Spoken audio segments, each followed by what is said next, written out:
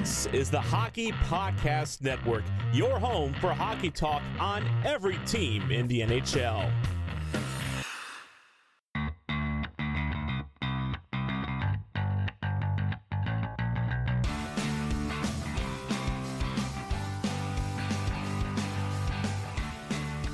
Hello, and welcome to the Tip of the Iceberg podcast, brought to you by the Hockey Podcast Network. My name is Nick Berlansky, and as always, I am joined here on this Christmas week by the one, the only Nicholas J. Horwat, rocking a very festive background today. Horwat, Yes. How are you feeling?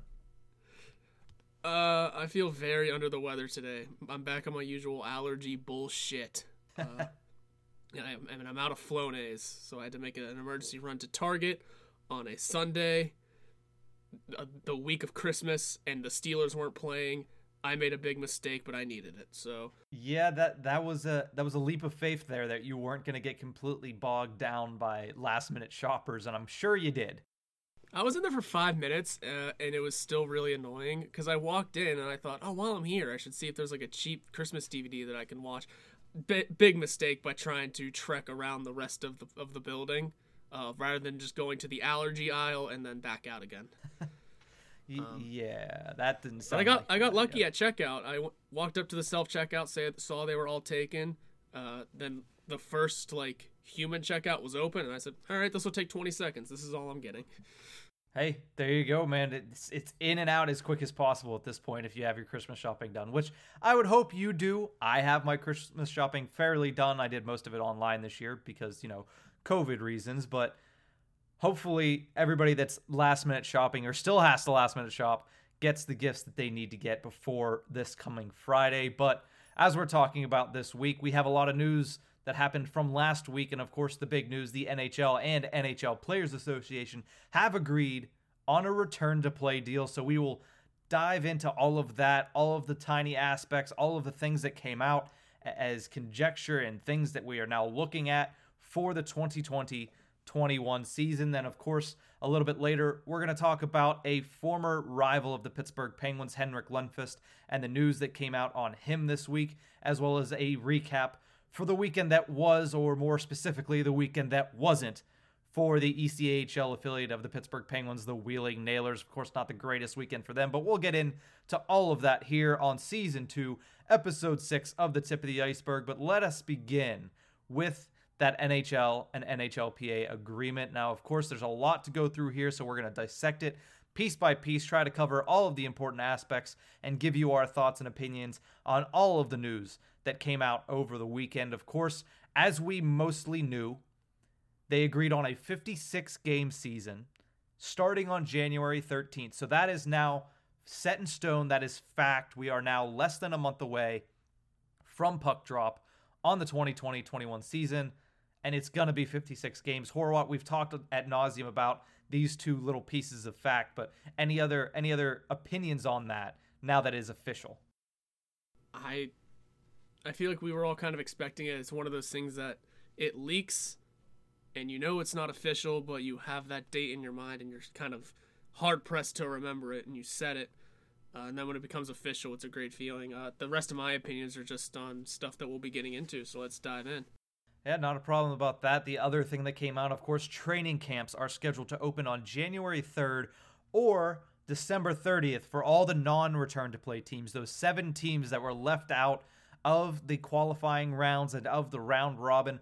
Those 7 teams get to start on December 30th, a couple days more than the teams that did get to play in that return to play in the training camp there. But that is about 2 weeks from today. So in 2 weeks, or a little bit less than, we're going to have Pittsburgh Penguins training camp, actual stories, actual jobs for people to vie for, which I'm sure we're going to get into here in a little bit. But how excited are you that the fact that not only do we have a start date for the season, but we have a start date for training camp, which is really when people that like to pay attention as much as we do, and everybody that probably listens to this show, we get the storylines, we get to see the guys back on the ice, we get highlights from practice. How exciting is it that training camp is less than 2 weeks away now?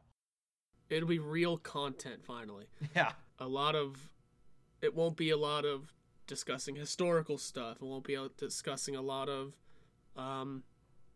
things we're just trying to predict and what could happen in the far future. It's stuff that we can look at tangibly and say, this is what's happening right now. It's what's going to happen this season, and it is things to look forward to rather than, I mean, I know me as a writer, holy hell, finally, something to like look at and get new story ideas rather than just going back to the barrel of just all these just historical stuff,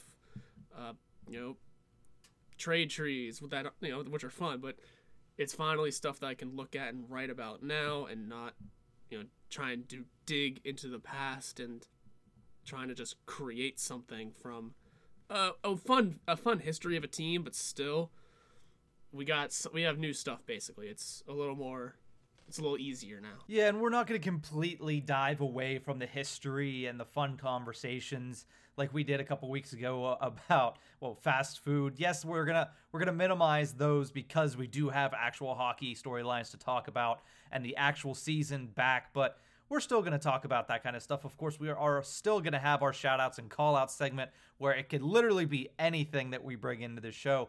And then, of course, trade trees you mentioned. I know friend of the show, Doug Gladkey, said that we should definitely go over the Jordan Staal trade tree. So that might be coming in the weeks to come. But I have here, I was writing down kind of our topics over the last couple of weeks, and I got a little far back. This is technically episode 93 of the Tip of the Iceberg. So first of all, let's keep an eye out for whenever we do our 100th episode. Oh, yeah. And we'll have to do something special there, which might actually come around the beginning of either training camp or the beginning of the regular season. So we'll have to do something special for that. But also, episode 71. You know what we discussed that day? Can I get a date, or is it... I don't have the date down here, but I'll tell you what we discussed. We discussed the Penn series loss to the Montreal Canadiens. And that was going to be my guess. Yeah, we just started back on 2 episodes a week. So it has been since August, since the Penguins have had a game. We've been in off-season mode since August. Not only that, but they only played 4 games between that and our regular off-season mode. So it's been about 10 straight months of the Tip of the Iceberg, giving you great content without hockey. Imagine how good it's going to be once we have hockey back, Penguins hockey back. I'm very excited. I'm pumped up for this, and I cannot wait for training camp on January 3rd. Yeah, and I mentioned that there's not going to be a lot of history to be discussed anymore, but this year is one that a lot of history could be made in. If I'm just going to run down, I have a quick note on a bunch of milestones that are coming up for Penguins and Penguin players. I mean, Crosby's about to reach 1,000 games, which no Penguin has ever done. These are all things we will get into, I'm sure, as time goes on, but I just wanted to run them down because it's fun. Malkin might pass Kevin Stevens for the most penalty minutes in franchise history. Crosby's inching in on 1,300 points. I don't know the exact number. Gensel could hit 100 goals. I mean, Matheson is real close to 300 games and 100 points. I know he's a new guy, but it's something.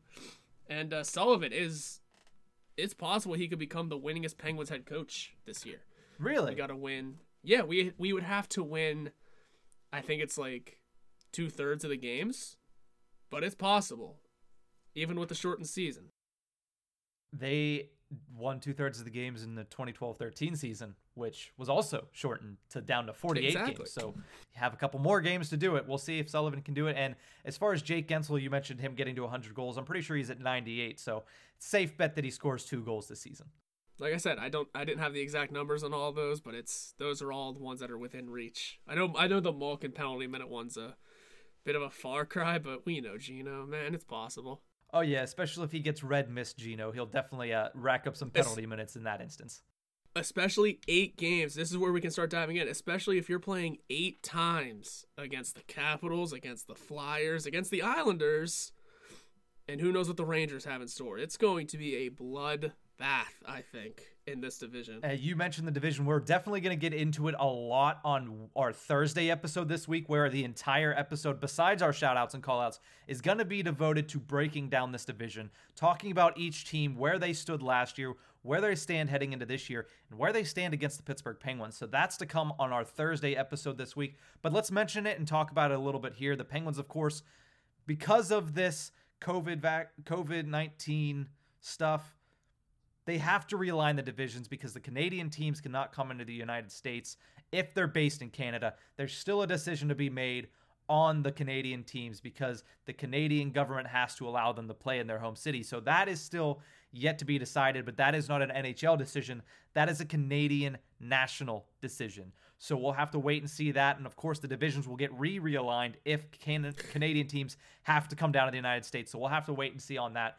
But pending that decision, the Penguins are currently realigned in the East Division, is what it's called. And it is a lot of the teams that were in the Metropolitan Division last year and the past couple years. You have the Washington Capitals, you have the Philadelphia Flyers, the New York Rangers, the New York Islanders, and the New Jersey Devils as well. So, as you mentioned, a lot of those feuds are going to be pretty tight. But guess what? Oh, yeah. We also add the Buffalo Sabres, who we'll get into. We'll see where they're at. That might be a rivalry for the Pittsburgh Penguins due to proximity. I mean, it's always a good game between the two. And then the Boston Bruins. You want to talk about Evgeny Malkin getting penalty minutes. When he goes up against Brad Marchand whenever he's healthy, there's going to be some penalty minutes cast there, and there's going to be some good matchups there. So that is the Penguins division right now. Of course, the NHL realigned it to the North, South, East, and West division. Nice and simple for everybody. Nice and simple for everybody. What did you want them to do? Did you think they were going to have fun with it? Really? Yes. Bring back the Smythe and the Patrick Prince division. of Wales and the Campbell Conference. Come on, have some fun. I mean, the reverse retro is probably all the allotted fun the NHL is allowing this year. So let It's all Lou Lamoriello is allowing this year. exactly, and for the league. even for that, he didn't decide to put any effort in. So the Penguins being in this new division, of course, there's some teams that are gonna fight it. I know the Minnesota Wild are currently placed, I believe, in the Western Division, which is going to make for a lot of really difficult travel and a lot of difficult. I mean, it's difficult on the fans because you're staying up later to watch games, but for the team itself, that's a lot of travel, especially in the COVID-19 pandemic. So there's still a lot to be determined based on these divisions. We still haven't gotten a schedule yet. And now it seems as if teams are going to play only teams in their division, which, like you mentioned, 8 times against all those teams I just mentioned is a lot. So it is going to be fun watching those if it goes off the way that it is currently set. Yeah, it's 8 times against all those teams, and there is a schedule outline kind of. We know when the league plans on starting, which is January 13th, and ending for the most part. I mean, because they announced dates for the entry draft and for the trade deadline. They've announced dates, so they have a skeleton of a schedule. They just got to fill it in now with games. I forget when. I saw a tweet that mentioned when they expect the playoffs to start and end as well. So we have dates for everything, and it seems like we're going to be getting summer-ish hockey again, just not to the same extent. Yeah, it won't be starting in August. Yeah, it's not going to be summer to fall hockey. It's going to be just regular postseason hockey weather, or hockey time seasoning, just a little bit later.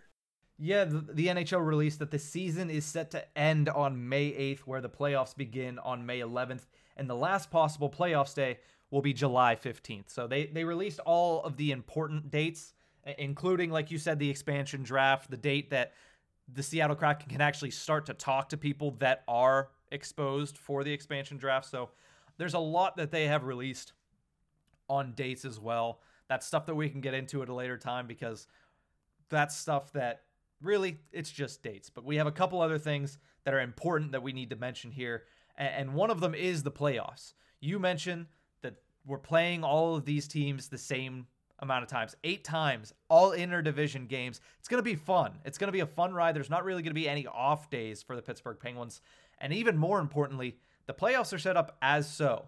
The top 4 teams from each division will make the playoffs. No wild card team. No, well, this division was better, so they get 5, and this division gets 3. It is the top 4 teams. I don't care if the 4th seed or the 5th seed in the East Division is worse than the 7th seed in the North Division or whatever.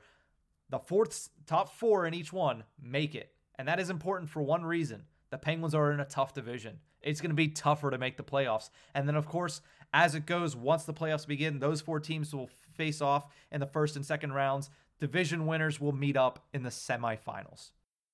Yeah, this only makes sense for this kind of season we're having because you're only playing these teams. If you were playing other teams, having this hard set, these 4 teams, no one else, it doesn't make sense. I think the NFL is proving that this year by saying a team from the NFC North or East or Central, whichever one has the Cowboys and Giants in it. East. The East. Yeah, the NFL proves that that's not a good system by having one of those 4 teams make the playoffs, but I digress there. This makes sense for the division lining and for how the season is going to play out. You're only playing these teams, so you really are only battling to be in the top 4 of that division. If your 5th team or whatever, say, has a lot of points, that's probably not even possible because you're not playing against, the other however many teams in the league. It's just those 8 or how many there are. That's it. There's no more, no less. It's how it's going to roll. It makes sense for this time around. And who knows, maybe after this, it affects the playoff seeding and matchup situation going forward. I think that's what everyone wants anyway, isn't it? Yeah, a lot of people wanted that to happen last year with the 2014 playoff, and they wanted to say, hey, let's bring some of this stuff over to when we get back to regular seasons because we like it. Well, they're not going to do that. They're making alterations due to the COVID-19 pandemic. And once the 2021-22 season begins, as they've stated multiple times, it's back to business as usual. It's back to a normal 82-game schedule, the way that we have outlined it, the way that we like it at the NHL, and that's what they're going to do. But for this season, it's going to be special. And just as the NHL playoffs in the 2020 season were special, this entire season is going to be special. 56 games, 8 against each of these division rivals, which are going to be intense matchups all the way around in every single division. I mean, we don't even have to get into the fact that the Canadian division is going to be blood feud after blood feud. Let's watch the freaking Battle of Alberta 8 times this season. So it's going to be a very, very interesting season. It's going to be a fun season to watch. And the playoffs, I mean, let's face facts. Most of the time, this is how the playoffs match up anyway with the regular system. Now it's just guaranteed to match up that way. Yeah. I got nothing else. That's all it is. I mean, because we were always seeing teams maybe get gypped out of spots sometimes because that's just the way the leagues wanted their playoff lining to happen. This year, there's not going to be any of those arguments because you're only playing your group and that's it. It's essentially like saying you're playing in your own league for now. It's old school almost. You're only playing these 8 teams. Once you get out of that, then you're going to start playing against these other leagues.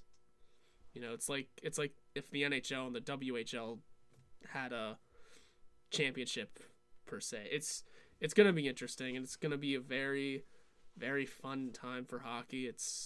But we have the season, we have the schedule out, not the game schedule, but we have the important dates schedule out. I said this last week, I think. Now the next question is, when the real schedule comes out with games, here now come the questions of fans, times, how is the schedule going to look, all that other shit. So it's just a lot of stuff to look forward to. We have good news to start. It's a great headline. It's a great start for everything. Now the news cycle for the next 2 weeks, is gonna be a busy one. So keep an eye out everywhere. Yeah, it seems as if players are starting to return to their home cities. We've definitely seen some Pittsburgh Penguins players returning to Pittsburgh and to the Lemieux Complex Ice, as we saw a little video put out earlier this week by the Pittsburgh Penguins. And that leads us to the last thing we're going to discuss when it comes to this agreement between the NHL and their Players Association, and that's on the roster size. Now, They've agreed that it's going to continue to stay a 23-man roster for the active roster, which is the normal size, but it's also going to add a 4 to 6 man taxi squad. Now, this taxi squad is going to be getting paid full AHL salary to follow the team, practice with the team, and like I said, travel with the team, be with them on road games, and also practice with them, but they'll only be getting paid their full AHL salary. They will also not be waiver exempt, so if and when the AHL returns, if they want to swap players back and forth between the two, they have to get through waivers if their contract allows that. So if it's a one-way contract, you have to go through waivers. If it's two-way and you've used up all of your options, you have to go through waivers. So they don't get that exemption that I'm sure the Players Association, or at least the NHL general managers, would have liked to be able to manipulate things a little bit in this harsh environment that is going to be the 2020-21 season. And of course, the other thing that I did want to bring up here is each team must carry 3 goaltenders on the roster. So that's either 2 that are definitely dressed, which are usual, and probably 1 on the taxi squad. That makes something very interesting that we said we're excited for the training camp to come in a couple weeks. Well, that's a roster spot that's going to be fought for. We expected Casey DeSmith to win the backup goalie position, but now that the third stringer is going to be on that taxi squad and is going to travel with the team, is that going to be Emil Larmi? Or is that going to be Lagacé, who they just signed? Or is it going to be a new signee? I mean, there's still a couple goalies out there looking for contracts, looking for deals. We'll probably take a minimum wage at this point. My question is, do we know what the AHL is doing? I forget now. As of right now, they are set to tentatively try to begin their season in February. Okay. Yeah, I think when they make a real decision, I think that might affect that as well. There's going to be some moving targets with that, but I forget if I said this before or not. I don't know if I want Emil Larmi to right now make a taxi squad per se because of just one more year in American Ice to get used to it. I mean, he bounced between the ECHL and the AHL, then a backup spot in the NHL for a game. I mean, he's bounced a lot in his first year in North America. I think he could use just like one more practice year to really get used to it, because I think he might be a good viable option for the backup role in the NHL in a couple years. As for Lagacé, I mean, if he's good enough for it, and that's what we think we think of him, and the management and organization thinks of him, go for it. Make him the taxi squad goalie. I'm not putting all my cards into the table of saying we need to sign a veteran or someone to be our third string goalie. No, our third string goalie is going to play 1, maybe 2 games this season. I'm not too worried about who it is or what they do. I just want someone who, isn't worried about the future of their career, because who knows how much ice time they're actually going to be getting in this taxi squad position. That's where I put the halt on saying it should be Larmi for this year, because who knows if they're actually going to be playing any games. Yeah, that's very true too, but at the same time, if the AHL does not return, wouldn't you rather have a guy like Larmi with the team to at least get those practice reps in and to get whatever action he can? Because if there's no AHL team, there's not going to be any reps, and I highly doubt that if somebody is going to get sent down to Wheeling, I highly doubt it's going to be Larmi. It's probably going to be D'Orio, if anybody. Right, and that's all of my tangent there was if the AHL comes back. If they don't, if their tentative date falls through and all that, then yeah, of course, put Larmi in there, because he's going to be getting ice and getting something. It's more than nothing. It's kind of what we're looking for here. So it'll be interesting to see. What else is there to come from the taxi squad? Is the goalie thing just the big talk there? I haven't looked too far into it. I mean, the big thing was the goalie talk, that you must have 3 goalies on the roster, which your roster includes that extended taxi squad. So their league is mandating that for the simple reason that they definitely don't want to see the David Ayer situation. So they definitely want to see teams have 3 goalies in the building to make sure that they have their butt covered in case this happens. Now, the rest of it, like I said, if you're on the taxi squad, you're getting paid your AHL salary, not your NHL salary. And also, you're not waiver exempt. So a lot of the one-way players, unless there's somebody like maybe Zach Trotman or Kevin Churchman, it's probably going to be, to start, two-way players if it's close. If it's not close and the one-way player is much more dominant than any of the two-way players, then he's going to be there. Like I said, like a Churchman or like a Trotman, because the Penguins hold those guys in high esteem. So it's going to be interesting.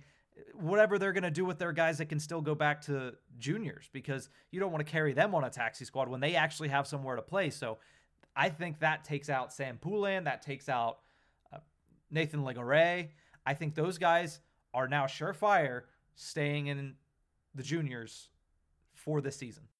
For one more year. And you know what? That's just the way the cookie crumbles, I guess. It hurts their development, it hurts their chances, but at the same time, they can use it to actually play games. They can use it to actually advance their development a little more than nothing, at least.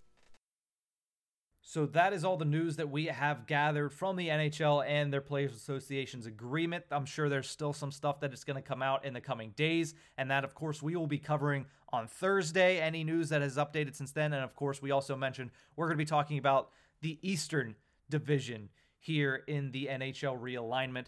But as of right now, we're going to continue with this show. After the break, we're going to talk a little bit about the devastating news about Henrik Lundqvist that came across the wire this week. We'll also be talking and recapping the Wheeling Nailers weekend. Bring it back here to the tip of the iceberg.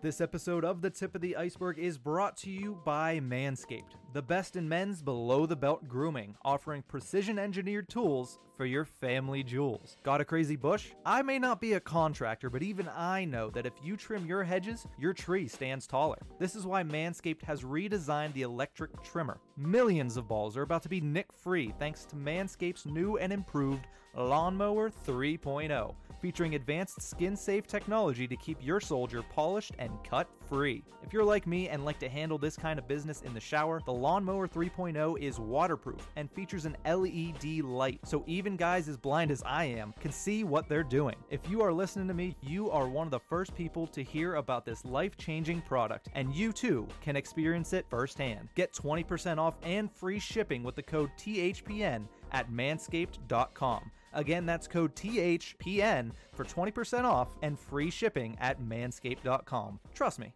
your balls will thank you. Hockey fights, lifestyle, and tales from a first-round draft bust? We have it all and more on the Hockey Podcast Network, your home for boutique hockey content and podcasts covering every team in the NHL. Welcome back to the Tip of the Iceberg podcast, brought to you as always by the Hockey Podcast Network. Some unfortunate news came across the wire this week, and I think that is a very light way of putting it. Of course, Henrik Lundqvist, the King, has always been a fierce competitor against the Pittsburgh Penguins within his 15 seasons with the New York Rangers. Of course, this past offseason, he was bought out by the New York Rangers and then signed on a one-year, $1.5 million contract to another rival in the Washington Capitals. And we were all looking forward to seeing Hank in Washington Red. It was going to be interesting. It was going to be a weird situation for everybody watching one of the greatest goaltenders of all time on the Capitals instead of where he truly, really belongs, which is the New York Rangers, and that's where everybody's going to remember him for. But unfortunately, it came through Henrik Lundqvist's Twitter account that he will not be joining the Capitals this year, and he will be prevented by doing that from a heart condition that was found as of late that he is dealing with. That news came out last Thursday. Of course, with heavy hearts, everybody wishes him well and wishes him good health. It's unfortunate that this may be the final chapter for King Henrik, and really, we just send him all of our best. Like I said, 15 seasons with the New York Rangers. He turns 39 in March, and as a goaltender, it gets increasingly hard to play that position the older you get, more so than any other position in the NHL. Is this the end, do you think, for King Henrik?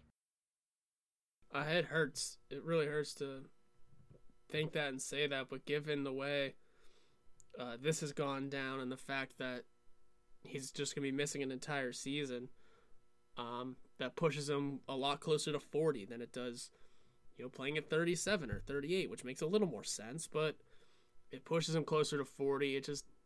I just don't think it seems viable anymore. How much detail do we know on this heart condition exactly?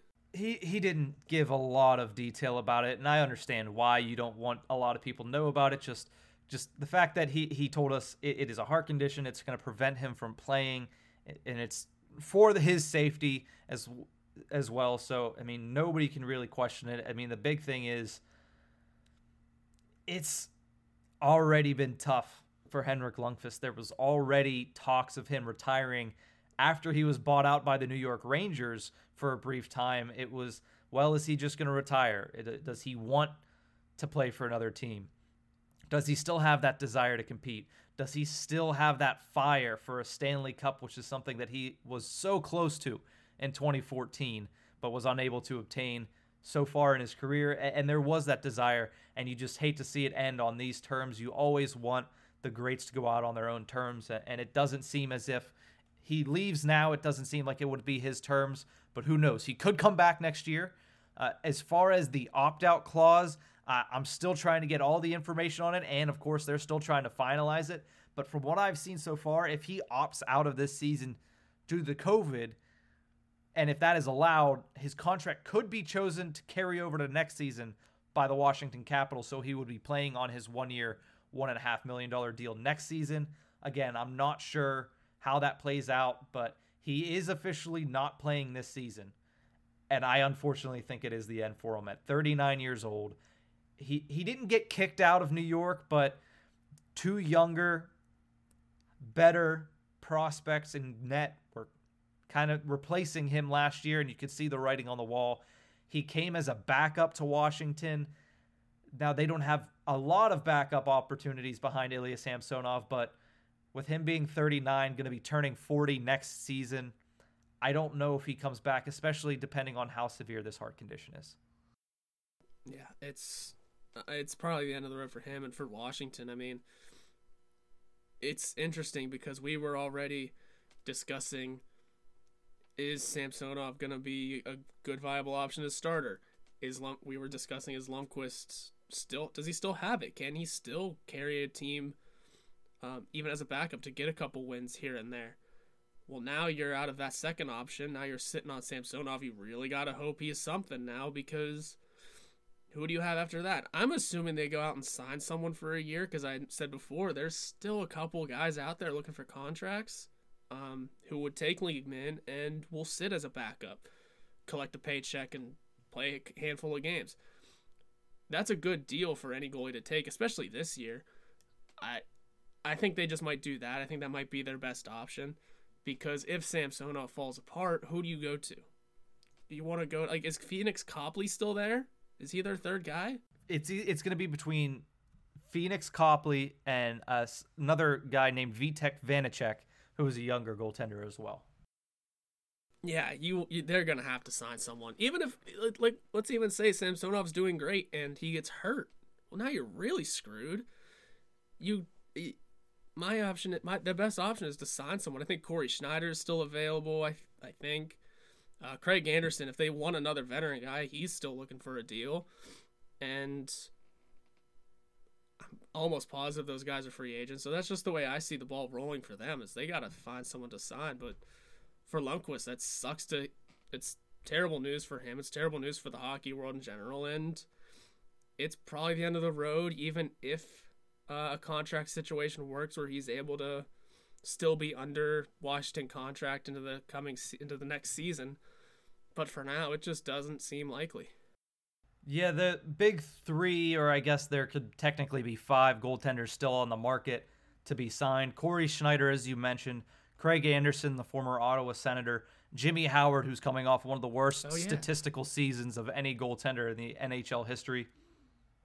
Former Pittsburgh Penguin Mike Condon is also available, and also 39-year-old Ryan Miller, so they could keep going with the old train there. It was honestly, I was surprised last year whenever I found out Miller was still in the league, but good for him.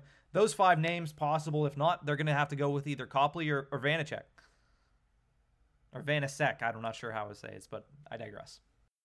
I mean, 5 guys, and you have to hold 3 on your roster. We forgot. Let's talk about that part too. You have to hold 3, so Copley, Vanacek, and Samsonov as your 3. That's in this division we're about to be playing in. In a shortened season that you're going to have games and back-to-back games every week. Maybe, as we've already seen, possibly 3 games in a row on a weekend or 3 and 4 days on a weekend. It's going to be a tough schedule for a single goaltender to handle. And you're putting a lot of weight onto Justin Schultz on your D-line. No, that team's not making the playoffs, man. I don't know if I'd go that far, but I don't know if I would either. They're gonna have to sign one of those 5 that you just mentioned. I think the best option out of that, might be Craig Anderson. I don't know. He just seems the less cooked, I guess. Yeah, it's definitely not picking from a very good pool of goaltenders. Now, they're all still National Hockey League goaltenders with the exception of probably Jimmy Howard. But at the same time, Corey Schneider had a couple down seasons. Why not give him a shot? Yeah, they're all viable options, really. I mean, even Mike Condon, I feel like would make sense as a backup option. Give him more of a chance than he got here, at least. And I mean, he survived a whole season in Ottawa that saw them go to the Eastern Conference Final. It's weird that Craig Anderson and Mike Condon are both free agents right now. Holy shit! Is it weird, or is it just Ottawa? Listen, that team was so good at one point. Maybe not so good, but hey. They were so good in 2007. That team was, well, yeah. That team was good. That's when they were so good. But I mean, in 2017, like, it's not that long ago. They were, in the Eastern Conference Finals. Literally a Game 7, a goal away from making it to the finals. That team is an enigma, and yeah, I don't consider that a good team. I consider that a team that played way above expectations, and it played above their level. That's fair. I mean, I don't know too much of the team detail. I haven't looked into that year specifically, but beyond that, Mike Condon, I mean, he's still, like you said, still an NHL goalie, and if you're gonna throw him in as a third string option, what's the worst that happens there? Yeah, I mean, and. Of course, the main point that we're trying to make is just it is awful Henrik Lundqvist news. It puts the Capitals in a rough position, but I feel like nobody's thinking about that right now because, I mean, this is one of the greats. This is a guy that is going to be a Hall of Famer. You can argue about Hall of Fame this, Hall of Fame that. Henrik Lundqvist is a hockey Hall of Famer. So it is unfortunate that if this is the way that he goes out, it would be very unfortunate. So we're hoping for the best for him, of course. Thoughts and prayers go out to him and hope that he is okay and hope that he can get this taken care of. And if we see him on the ice again, it'll be very exciting. If we don't see him on the ice again, it was a great career. Yep. That's the way it is. And I mean, you know what? In hockey, sometimes you have your career taken from you. It hurts. I mean, it's a little different when it's your own body taking it away from you and not having it be by effect of just a long list of injuries.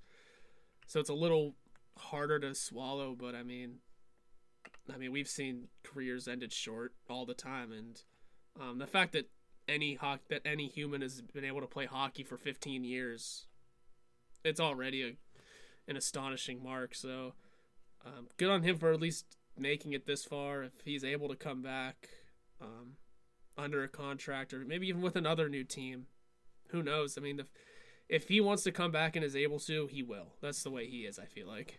Yeah, and you just, right there where you said, it's unfortunate that it's his own body taking it from him, and it's not that it was taken from him by a hit or an action. It was his own body that just, I just had flashbacks to Pascal Dupuis in 2016, and it's just such unfortunate and sad situations. But as we move on here, before we get to the Wheeling Nailers, I did want to ask, as we were talking about free agents, it reminded me, Anthony Duclair finally signed a deal. He struck a deal in Florida for 1 year, just over $1 million. Horwat, what did you think of this deal? And are you somebody that subscribes to the fact that the Pittsburgh Penguins should have kicked the tires on him and should currently be kicking the tires on free agent Mike Hoffman or Evgeny Dadonov, for that matter?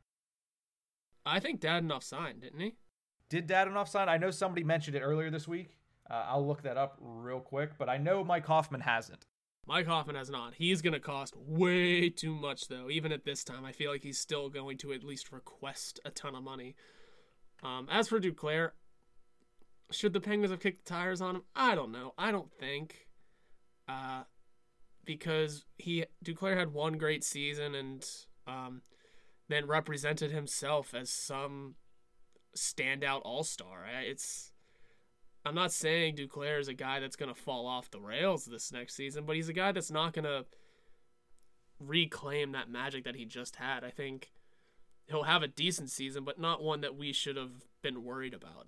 He'll go somewhere else and be okay for a little.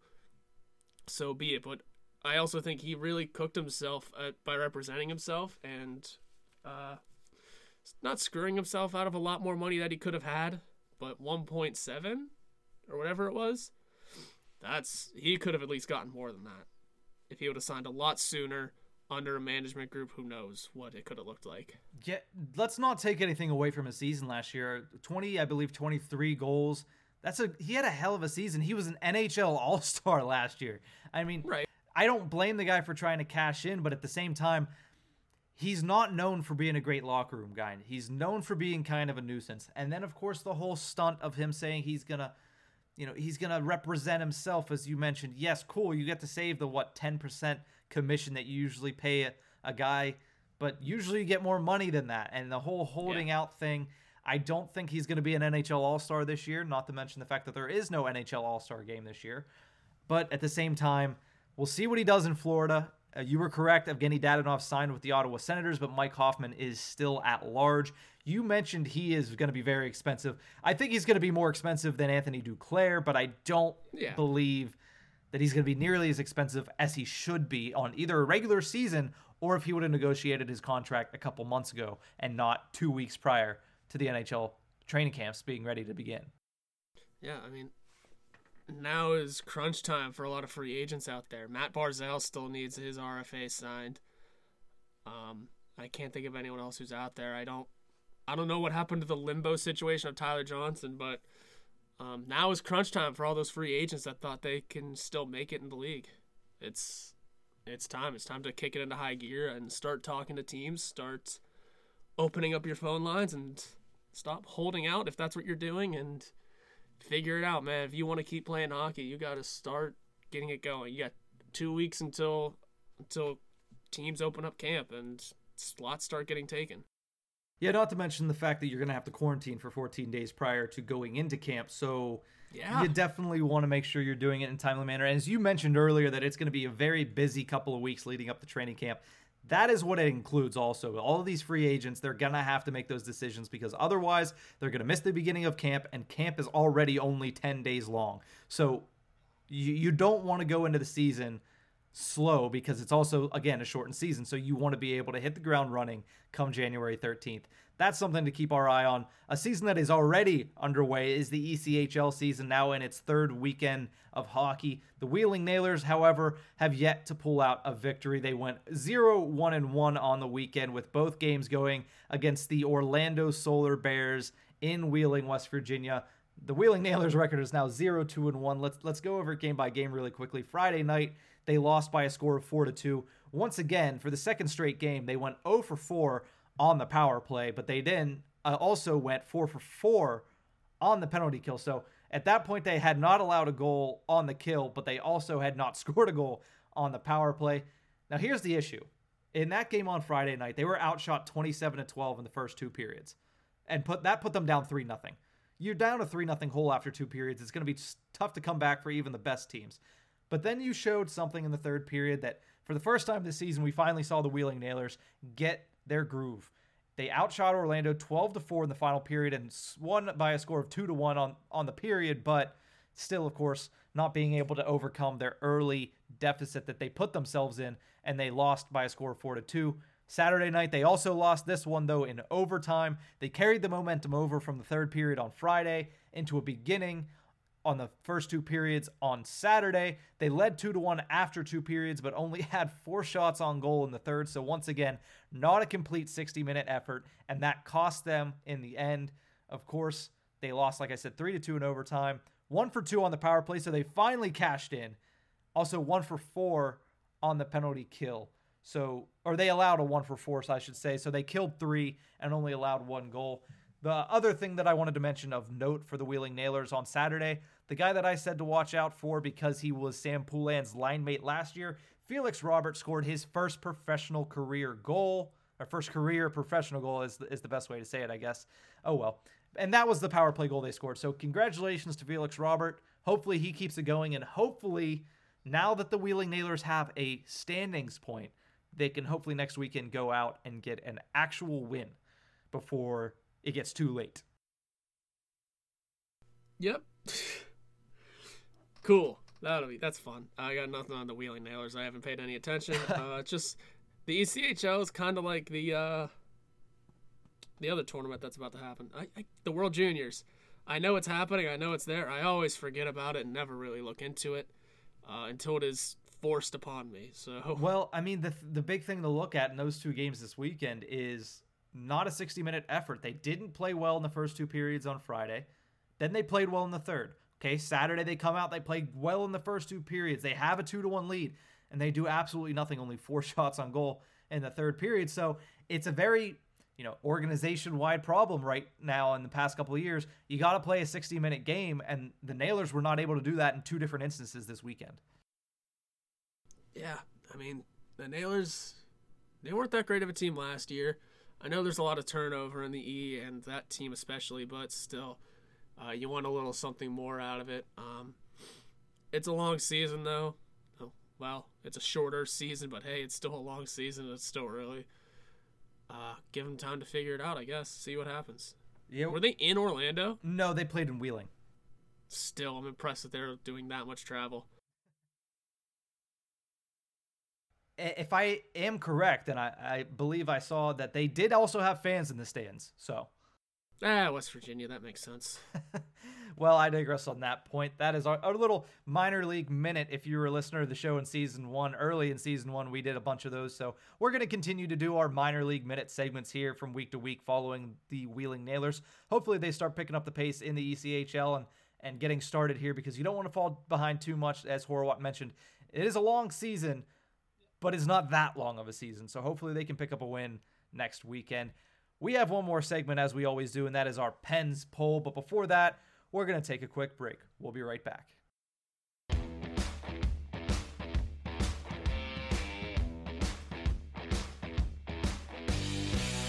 Hello, bonjour, hello, hey, hiya and privyet hockey fans. Welcome to the Europuck podcast.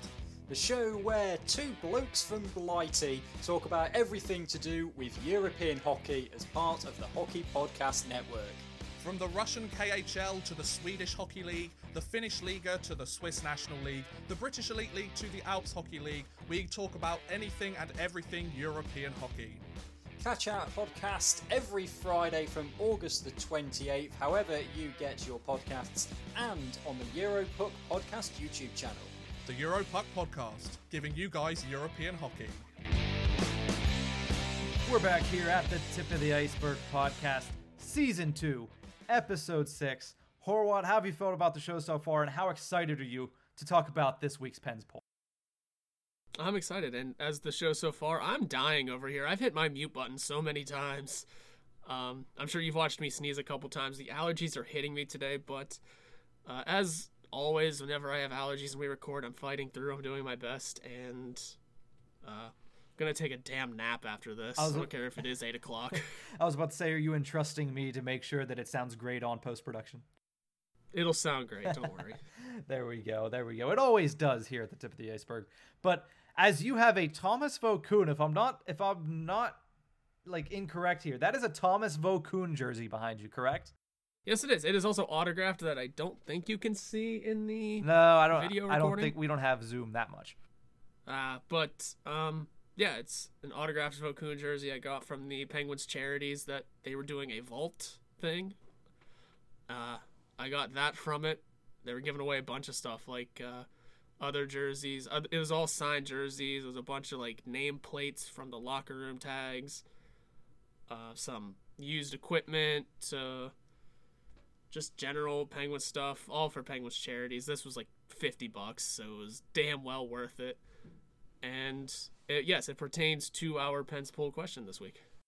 It definitely does. And this question went out, and I was interested to see how this reaction was going to be, if there was recency bias, if there was Stanley Cup bias as well. And I feel like there kind of was a little bit. The question was, which playoff performance was more impressive?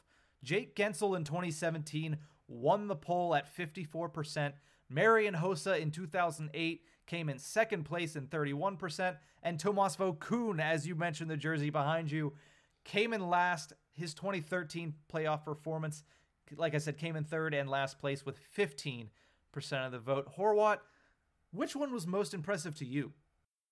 So I voted for Vokoun, but I've gone back and looked at a lot of stuff on Marian Hossa because I had to write a small little thing kind of about him and for my recent 12 Days of Hockey Miss with the Hockey Writers, and I didn't realize that Hossa's playoff performance in his 1 year with us was the best of his career, like by far. He had phenomenal games with us. if he would have re-signed here, who knows what he could have done, and who knows what this team would have looked like. But I'm trying to pull the numbers up now, and I just can't seem to find the word playoffs. There it goes. Yeah, I was about to say I have them right here if you want me to read them off. But, I mean, in his 20 games in the playoffs at the age of 29, 26 points. He never touched 20 after that or before that. It's his best playoff performance ever. So looking at it, I think that's probably the most impressive. Yeah, what Jake Gensel did was fun and impressive and very recent. But the Vokoun one, I voted for it initially, I think just because of how entertaining it was and how much it kind of shocked people. Hossa, we expected that from because, we made the big splash deal at the deadline. And Jake Gensel's the future of this team, if you will. We know he's going to be good. But the Vokoun one, it's a guy who was on the latter stages of his career, who stepped up for a struggling Fleury, who at the time had real playoff struggles. And Vokoun took the team on his back and took us up to the Eastern Conference Final. And it was just entertaining that this veteran goalie who knows what his career kind of could have been if he wasn't in Florida, because he's a phenomenal goalie, really took the Penguins that far. I mean, yeah, we did a ton of scoring that year too, but without goaltending, you're nothing. And Vokoun really made us something for at least 2 rounds. Mm-hmm.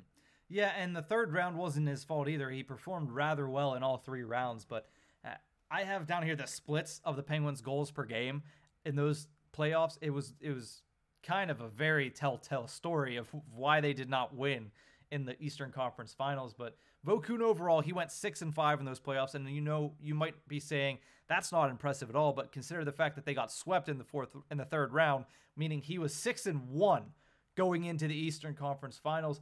He had a .933 save percentage that he finished with, a 2.01 goals allowed average, and of course, the Pittsburgh Penguins in the Eastern Conference Finals had a 0.5 goals per game mark as they scored 2 goals in the entirety of the 4 games. So yes, Tomas Vokoun and all the things you mentioned, the fact that he was a veteran, he wasn't supposed to be the goaltender. Marc-Andre Fleury started the first 4 games of that playoff series against the New York Islanders as soon as they got into the playoffs. He was absolutely abysmal.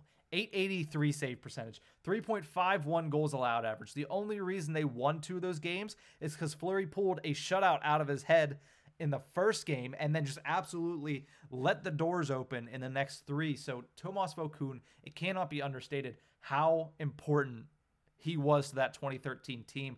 It's just the team that had scored at will for 3 straight months ceased to do so against the Boston Bruins.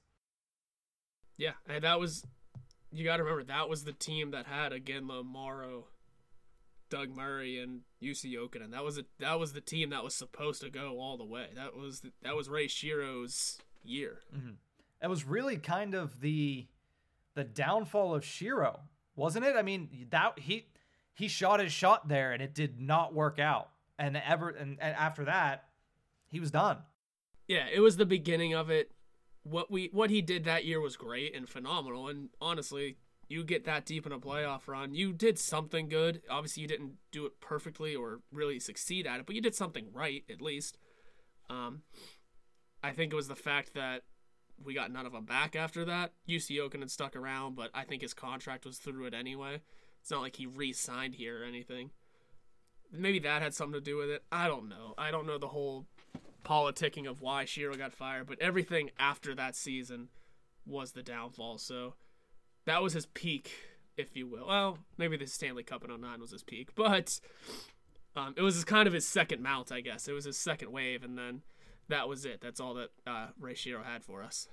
Yeah, it was at that moment that Ray Shiro's Stanley Cup could no longer keep his job in Pittsburgh. It was, what have you done for me lately? And lately, he had a team where the starting goaltender, I should say, fell off the face of the earth, and that high-powered offense also fell off the face of the earth in the playoffs. So I still wouldn't pick Vokoun, but I just wanted to give him some credence because 15% I thought was very under what I expected. But I guess at the same time, I wouldn't have voted for it. I was between Hossa and Gensel, and yes, you mentioned Marian Hossa had very impressive playoffs. I specifically remember the overtime winner past Henrik Lundqvist to put away the New York Rangers in 2008. That is the one that I remember. That was one of his 2-game winning goals in that playoffs. But I had to stick with Jake Guentzel, not because they won the Stanley Cup, not because it's the most recent, but because of how amazing his performance actually was. And realistically, you look at it, and his performance the next season was even more amazing than this one, but he just didn't win a Stanley Cup.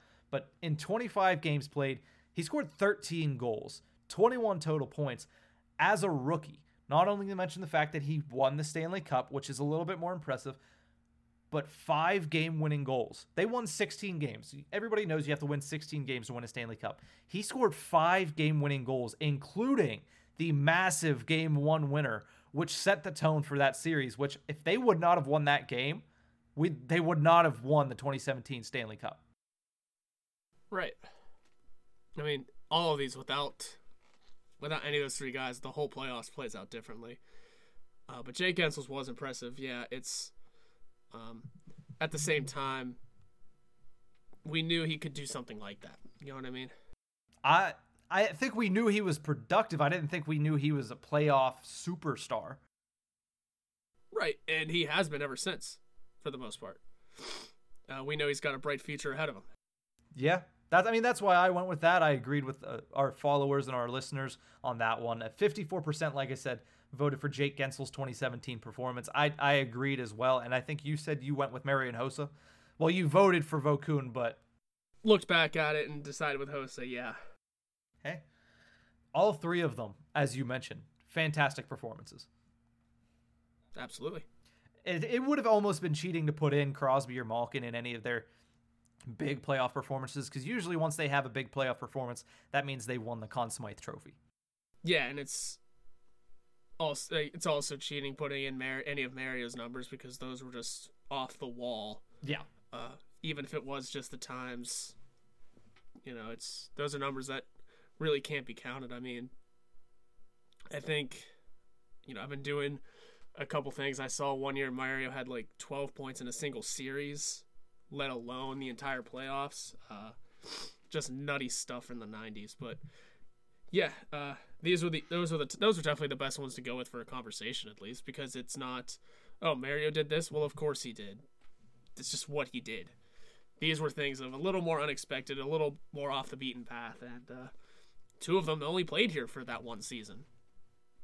Yeah, that's fair. Vokoun was going to play the year after, but again, goalies with health issues that couldn't make it. Yeah, and like you mentioned, if we put Mario Lemieux, Sidney Crosby, or Evgeny Malkin in a poll with other people that aren't named that, it's sort of like the Conn Smythe thing. If the name is there, how do you not pick it? So it's definitely a fun poll. I enjoyed watching it play out because it was very close at first. It was back and forth. But, of course, Jake Guentzel pulled away in the latter half of the week. Thank you again to everybody that voted and chimed in on our Pens poll. We appreciate that you do that every week. We love talking about it, and we love getting to interact with you. We're going to try to do a little bit more interactive stuff. Like I said, trying some live episodes is what we're going to try to do once I actually figure out what's wrong with my internet. We almost had issues with it today, but it seems like we've done pretty well since we started recording.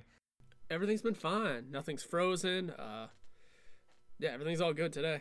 Yeah, so we will see you in our next episode, which will, of course, be episode 7 of this season. That'll come out this Thursday on Christmas Eve. So until then, Horwat, do you have any last words for the folks before we say goodbye for a couple days? No, I don't think so. Just Merry Christmas, everyone, and maybe we'll have a small Christmas discussion or something for that episode.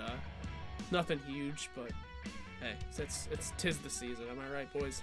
Yep, 'tis the season to be very happy, and a happy holidays to everybody listening to the Tip of the Iceberg.